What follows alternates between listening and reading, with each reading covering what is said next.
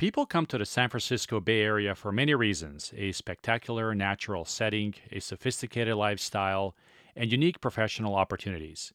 Those seeking these qualities will find all that and more at Hacienda, where you can work, live, and grow. A Hacienda location means having the best of everything within easy reach. Whether it's world class restaurants, theaters, and museums, the best learning institutions in the country, or some of the finest services available. That particularly applies to businesses wanting the best address to have easy access to needed resources, being among the industry leaders, and knowing that you are part of a region that leads the world in innovation. The result, an unbeatable combination that leads to success, and that is what you will find at Hacienda. Find out more by visiting Hacienda on the web at hacienda.org.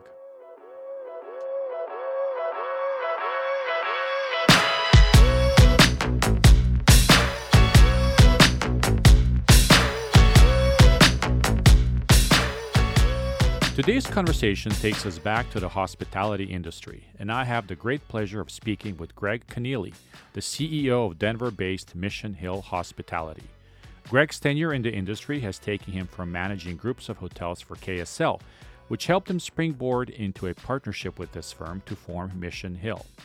The company today is looking to grow its portfolio in the select service extended stay hotel industry, which, as we'll hear, has been doing pretty well since the global COVID-19 pandemic began and is on the target list of many institutional investment organizations.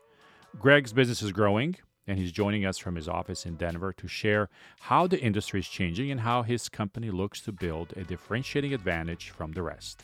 Welcome to the podcast, Greg.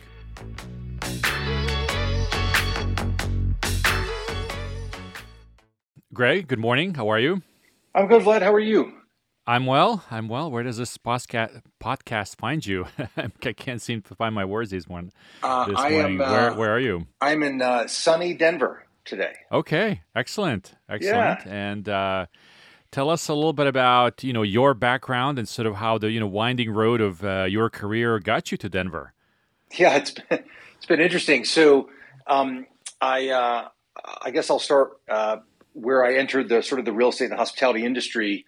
So I had the opportunity to go and get my MBA at Kellogg at Northwestern. Went there as a career. Yeah, it is indeed. Yes. As we discovered, we both were there at the same time. Fellow Kelloggans, right? That's right. And I went there with the goal of getting into the investment side of real estate. Came out of Kellogg and joined LaSalle Investment Management, which is the real estate private equity arm of Jones Lang LaSalle, and did that for a few years in acquisitions and asset management. And while I really enjoyed it, I came to understand, at least at a distance, the hospitality sector or the hotel industry as another potential avenue for commercial real estate investing. LaSalle did not have a fund that had that as part of their strategy, so I began networking within the hotel investor space and had the good fortune to connect with Lawrence Geller, who at the time was the CEO of Strategic Hotels and Resort, a publicly traded hotel REIT based in Chicago that focused in luxury hotels. After months of persistence, networked my way into a meeting with him where he essentially said, you seem like a bright young man, but you don't know anything about hotels.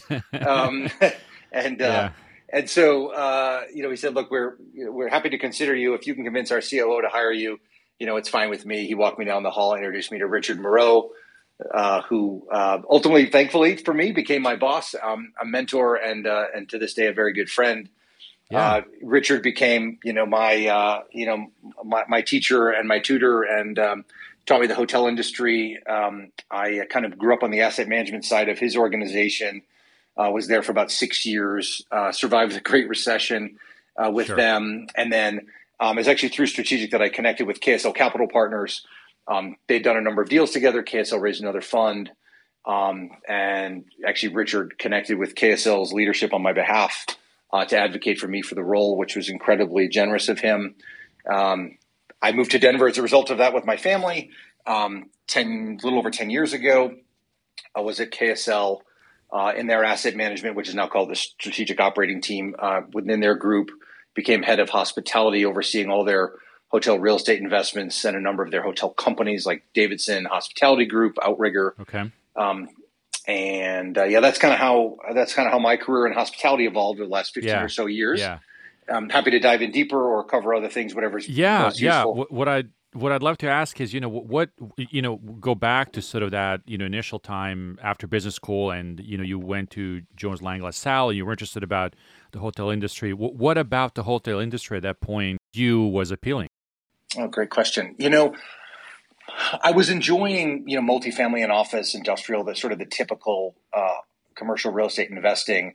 Yeah. But what really struck me about the hotel industry was that it also had a lot more of the people side, right? If you're a leader in the hotel industry, even on the investment side, leadership, the ability to put together a great team, to lead that team around a common vision is much more prevalent and necessary than it is, say, in an industrial building with a 20-year triple net lease to FedEx or something. Yeah, interesting. And I also really like the creative side. So Strategic tended to view their hotels almost like an artist would a canvas, and think a lot about sort of the art of the possible and the what ifs, and what else can we do with the real estate? What else can we do with the space? Should we bring in a new restaurant?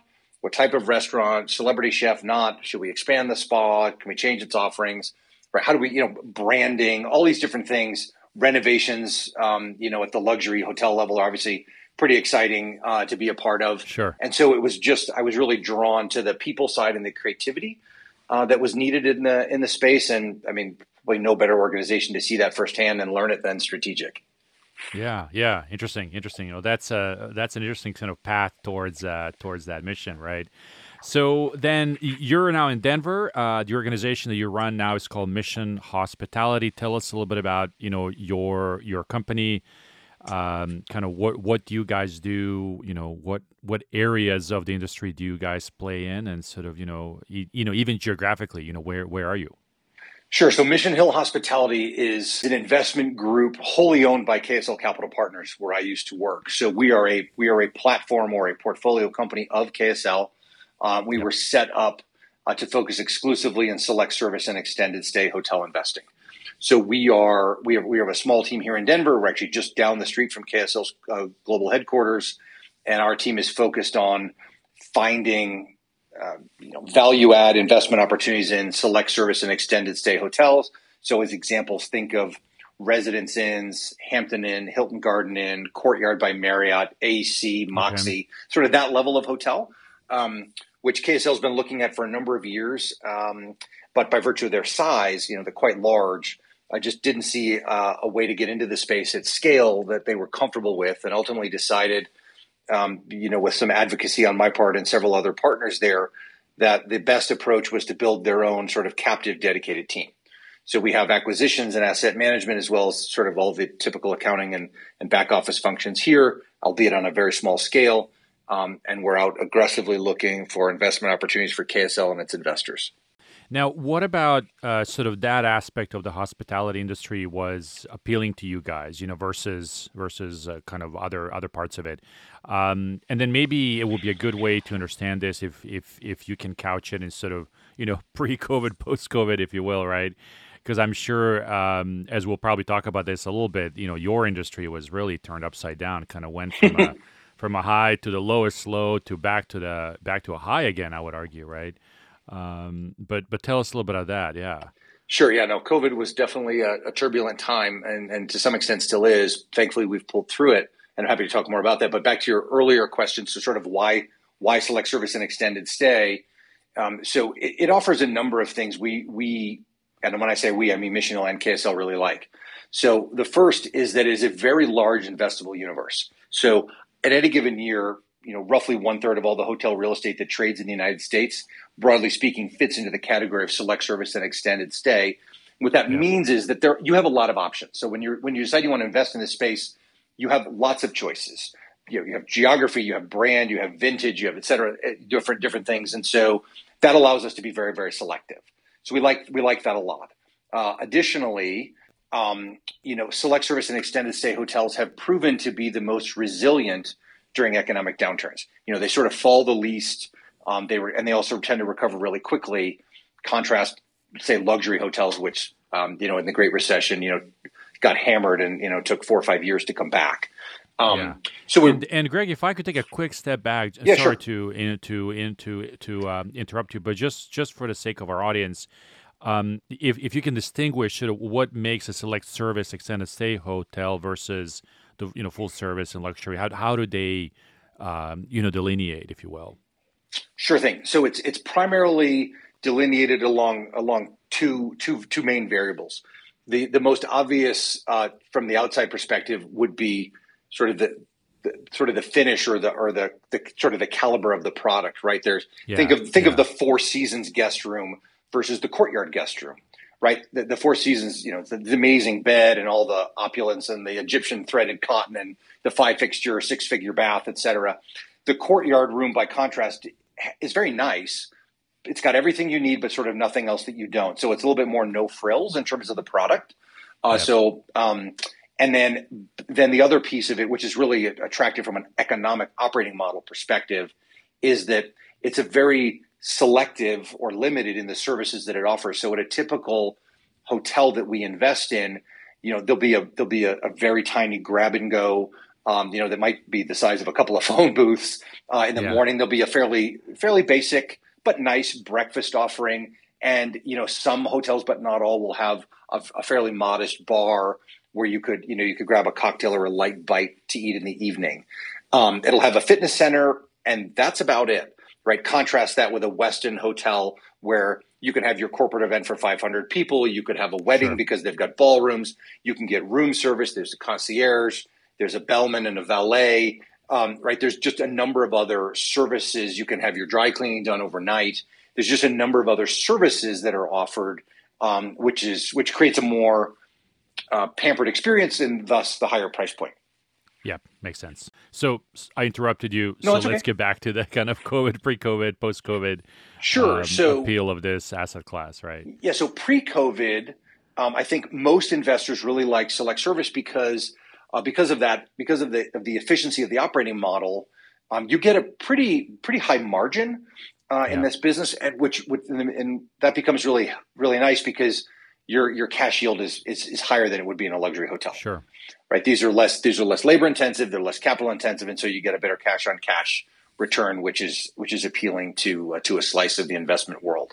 And so that was always sort of on our mind. And we're also seeing that the guest experience within select service, particularly at the higher end of select service, think of the newly renovated or the brand new product that's come into the market in the last 5 or 6 years, that guest experience is pretty great. Right. And contrast that with, in many markets, right, you've got the brand new, AC hotel or the brand new Element, and it's sitting next to, a 30-year-old Marriott or a 30-year-old Hyatt or Sheraton. And a lot of guests were choosing the brand new select service product over the older full service. So we saw that change in the guest preference and their behavior, which was attracting us as well. And so, COVID created a bit of an opportunity. It was sort of the great reset for a lot of people to think about what else they should be doing personally, professionally, in our case, from an investment perspective. And we just said, look, we really need to go back and take a look at this space and figure out how to get in at scale. And that's what prompted ultimately the decision to, well, let's launch our own team. And sort of at this point, we've got, 13 hotels that we own, and, hopefully another 4 or 5 will close here by the end of January. So we're off to a good start. The difference sort of within the sector pre-post COVID is, there's a couple facets to it. One, right, in sort of a post-COVID or at least post-vaccine world, the labor market's really, really tight, right? Every business is trying to find people, right? Our select service hotels, can operate, depending on the asset, be insured between, call it 12 on the low end and, 20-ish, maybe a little bit more on the high end in terms of full-time employees or full-time equivalent employees, FTEs. And so, contrast that to some big full-service luxury resort type products that, they might need 500, 600, 700 people to run those hotels. And so, we can get by with less, and still deliver value to our guests, which, makes it an attractive place to stay, makes it a profitable hotel to own.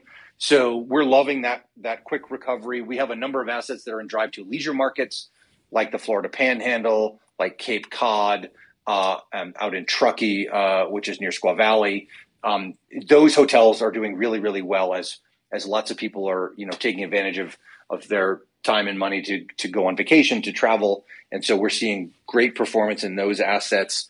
The more business-oriented assets are taking a little longer to come back, but the ones we've got are sort of off to a strong start. So we're really encouraged by that. Yeah, and you mentioned that you noticed kind of a consumer kind of behavior change. Sort of, they were going to the newer hotel that had fewer services to offer, but that's where they were sort of gravitating towards.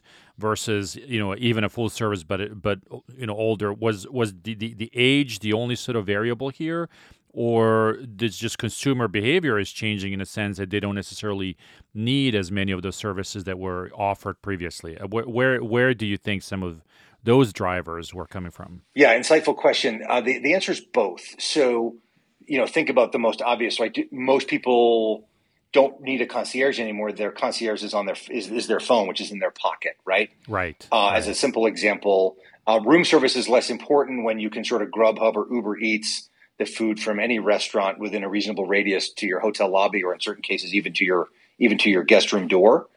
So people are just becoming, by virtue of technology, more self-sufficient, and I think that's a piece of it. I think that the price gap between that full service and that select service hotel is probably similar to where it was before, but the select service operators have upped their game, right? And so, there used to be, 20 years ago, there was a pretty big difference between the quality of that guest room. But today, that it's just not as significant, right? I mean, you've got a much more comfortable bed than you would have 20 years ago. That is very nice. Maybe it's not quite Weston's heavenly bed, but it's pretty close. Sure. right. And, it's not quite as good of a shower, but it's pretty close. The fitness center in some cases is as good or better. And so then the guest says, is it worth the $50, $100, $150, $200 premium for me to stay at the full service hotel versus staying at this select service hotel? And obviously many people decide the answer to that is yes, but a lot of them decide the answer is no. And that works to our benefit. Sure. So you're in Denver, but you guys Yes. are investing throughout the country. Correct. Tell us how do you look at that? Where do you go first, and what are the things that matter to you guys as you guys consider which markets to enter? Yeah. So by virtue of our backing and affiliation with KSL, we have the benefit of pursuing a national strategy, which means that at any given time we're comparing investment opportunities in multiple geographies at the same time. And then hopefully doing our job of selecting which opportunities offer the best compelling sort of risk-adjusted return. But so that's sort of the macro statement. Drilling down a little deeper, we like geographies that fall into one of sort of three categories. I mentioned the first one earlier, which was drive to leisure. So KSL has been investing in sort of resort leisure-driven hotel real estate for 30 years. They've done incredibly well. And so that DNA runs deep, and we're continuing to pursue that. Hence some of the locations I mentioned earlier. And we will continue to do that. So beach destinations, ski towns, national parks, and everything in between. We really, really like that. We think we know how to operate in those markets really well. We know how to attract that customer. And so that, our playbook kind of transitions over. The other one we like is, and this is sort of universal, I guess, but what we call growth MSAs. So these are cities where the demographic trends, the economic trends are providing a little bit of a rising tide lift all boats effect. Okay. Right. Okay. Denver's a fantastic example of that. Unfortunately, we haven't gotten a deal done here yet, but but not for lack of trying. But we really like markets where that dynamic is happening.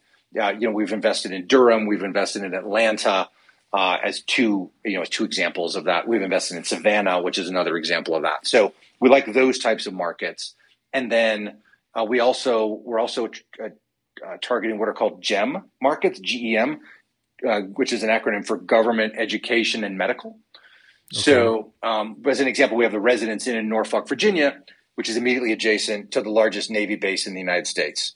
We have an AC hotel just off Duke's campus, as another example. So we really like those markets as well. They have very steady demand drivers.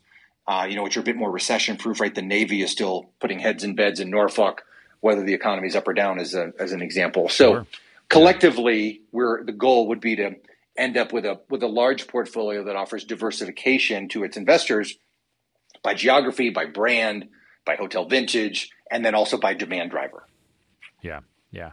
So, Greg, as an investor class, I mean, this has become, one of the targets for some big institutional players also. Can you comment a little bit about sort of how that's been evolving and, what the appeal to, big investors like a Blackstone or a Starwood might be for something like this?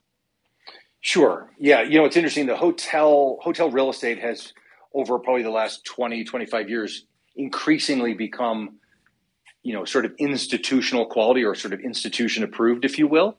And I think that started at sort of the luxury and full service levels. It's making its way into select service. Frankly, I view that as unfortunate because it means I've got more competition. Sure. But I think the investment community has come to understand the value of certain types of select service assets in certain markets, where the physical quality of the product and the reliability of the cash flows are such that that institutional investors find them appealing. The difference, I would say, between our approach and that of some of the larger PE groups you mentioned is they're of actually, frankly, even larger scale than KSL, Blackstone, obviously substantially so. But when they identify an investment opportunity in hotels or anything else for that matter, they invest, generally speaking, at a massive scale. And which is incredibly impressive, and it served them obviously very, very well. We took a decidedly different approach. So rather than buying 20, 30, 50 select service hotels all at once and getting some gems and frankly some dogs in that portfolio, we've decided to take more of a brick by brick approach to building out our business. And so we're tending to buy our assets one at a time, two at a time, in one case a 3-pack, but our view is that each individual hotel has to stand on its own merits. But then we also have to be mindful of portfolio construction, right? How does this new potential investment fit in to the broader picture of the group? And what we're hoping is that by having each asset stand on its own, but then offering the diversification that comes with the portfolio, that ultimately when we go to exit, we'll be able to achieve a premium valuation for the assemblage of the quality that we're putting together. Where our average hotel is less than 5 years old, where our average RevPAR using 2019 is, around $120. And, just the markets that we're picking, are attractive just sort of on at a distance. People recognize, they understand where Savannah is. They understand Atlanta. They understand Durham. They understand, right? These are institutional quality markets. A lot of the select service and extended stay hotels, are roadsides, in rural communities. And those are actually also can be very good investments, but they're not as institutional. And so we're leaving those to the smaller local and regional groups. And we're trying to focus on a portfolio that has that institutional appeal, particularly if we can get it to scale. Yeah. Do you have an appetite for development also? We will. We've talked already about the possibility of having that become a portion of our, a piece of our strategy. Interesting. My view today is that, we've still got a lot to set up, learn, and kind of get under our belt with the acquisition process, with the asset management process, with finding the right operating companies to manage the hotels, et cetera. I want to get that all really dialed in before we expand into development. But I think it's a very logical extension of the business, particularly in select service, where many of the larger owners in the space got there by developing on their own book. And so, it wouldn't be unreasonable at the right point to find an institutional quality development partner and to do that. But I think it will be a secondary piece of the strategy for us at most. Yeah, and arguably, that part of the business, development is a very different kind of a business than operating a hotel as well. So, getting those chops is not that easy, right? I mean, you have to sort of, make sure you do it right. From kind of an operational point of view, the industry is, not just your industry, but I think overall the economy is struggling with, employment. Yes. I think that's still is a very big issue in the hospitality industry. Also, um, how are you guys faced with that? What's happening on your end there? Yeah, it's been very difficult. A lot of our employees, were laid off, obviously during the pandemic, which was very difficult for them and their families. Um, Many of them found other jobs in other industries out of necessity, and good for them. But unfortunately for us, many of them have decided that whatever they're doing now is what they're going to keep doing, rather than coming back, to our hotels in a line level role. Yeah. And that's unfortunate for us. That said, we have made a very conscious choice. I mean, KSL made a very conscious choice as an example to try and go sort of above and beyond with regards to the employees in terms of benefits and severance and food banks and all these things to try and help people during the pandemic, and that served them really well in being able to hire back faster than the average hotel ownership group. And so what we've done at Mission Hill is try and look for management companies whose sort of culture and quality and caliber and philosophy lined up with that. So what I mean is, there are hundreds of management companies that will gladly run your hotel for a fee.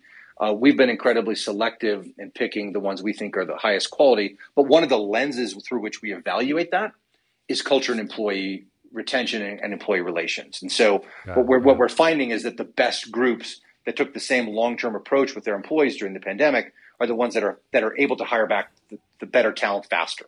And so that's working to our advantage with our hotels. Additionally, we're sensitive to certain issues within that population. And so we've implemented certain things like same-day pay.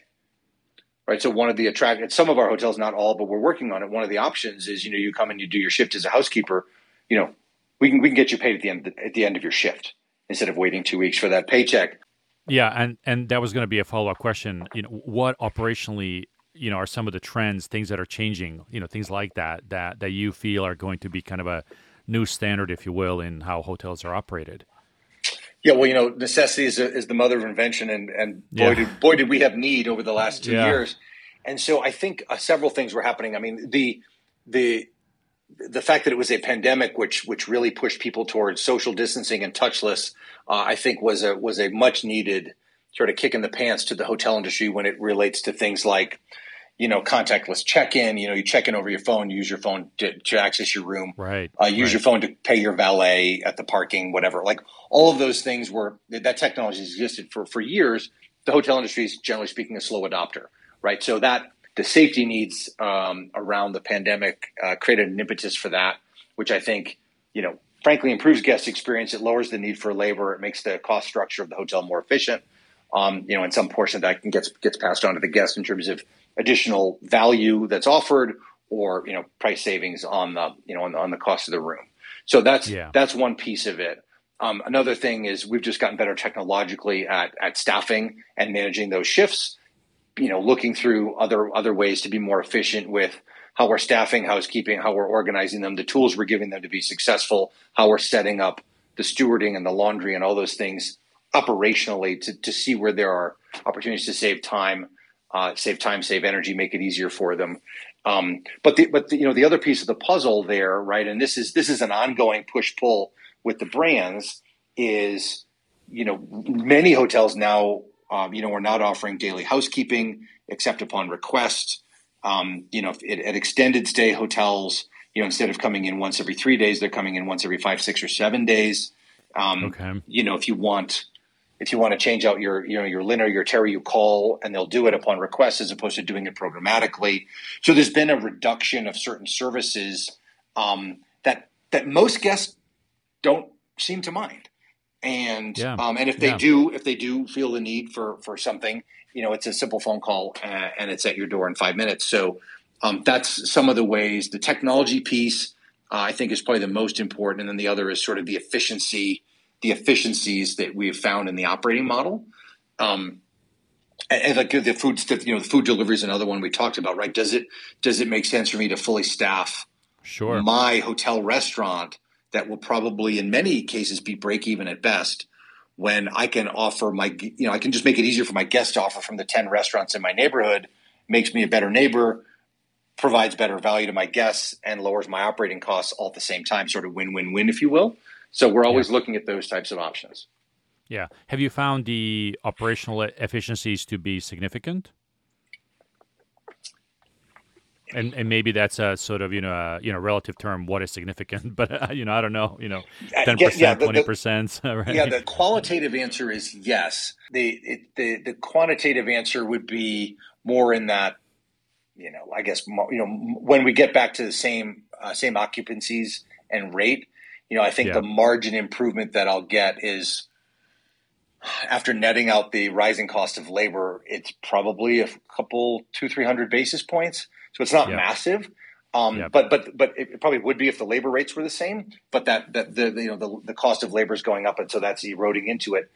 But the flip side is, if we hadn't found those efficiencies, the labor costs go up. Boy, we'd be in trouble, right? Yeah, so interesting. So the fact that we're getting that is really valuable, and frankly, at a company even at our scale, never mind what I hope will be our future scale, a few hundred basis points in EBITDA margin, multiplied over many hotels over a long period of time, is obviously significant incremental return to our investors. Yeah.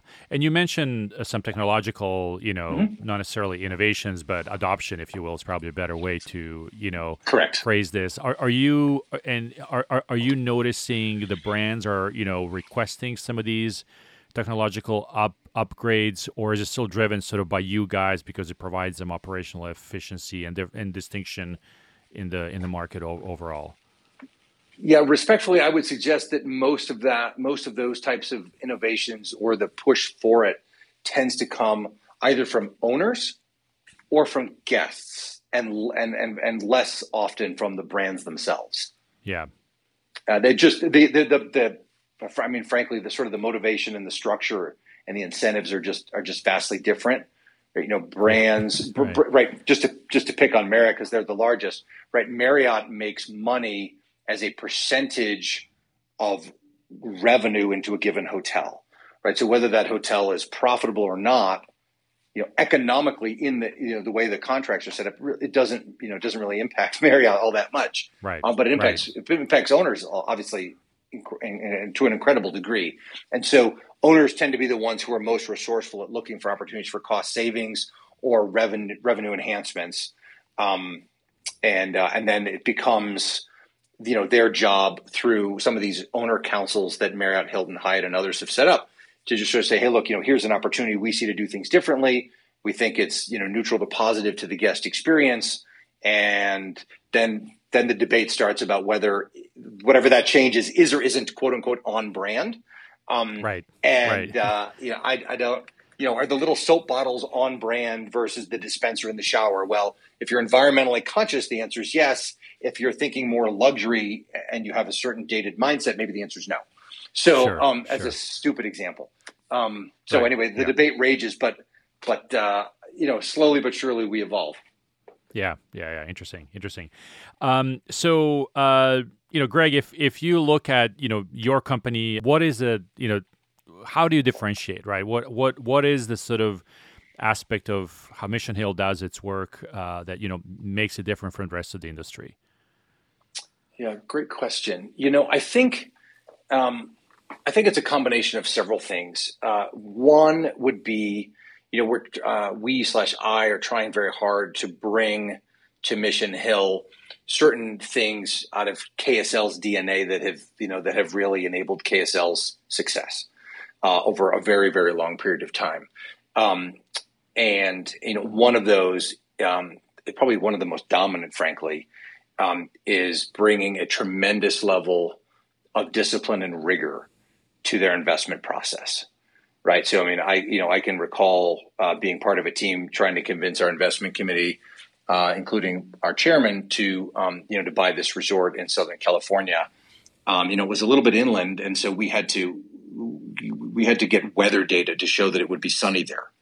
Okay. Right, which on some level is silly, right? It always gets a chuckle. Yeah. But it was our chairman's way of saying, look, you will diligence the heck out of every conceivable variable risk in this deal, or I will not give you the thumbs up. And that was a real eye-opening experience for me. And so, and I remember it fondly, although at the time it was kind of painful.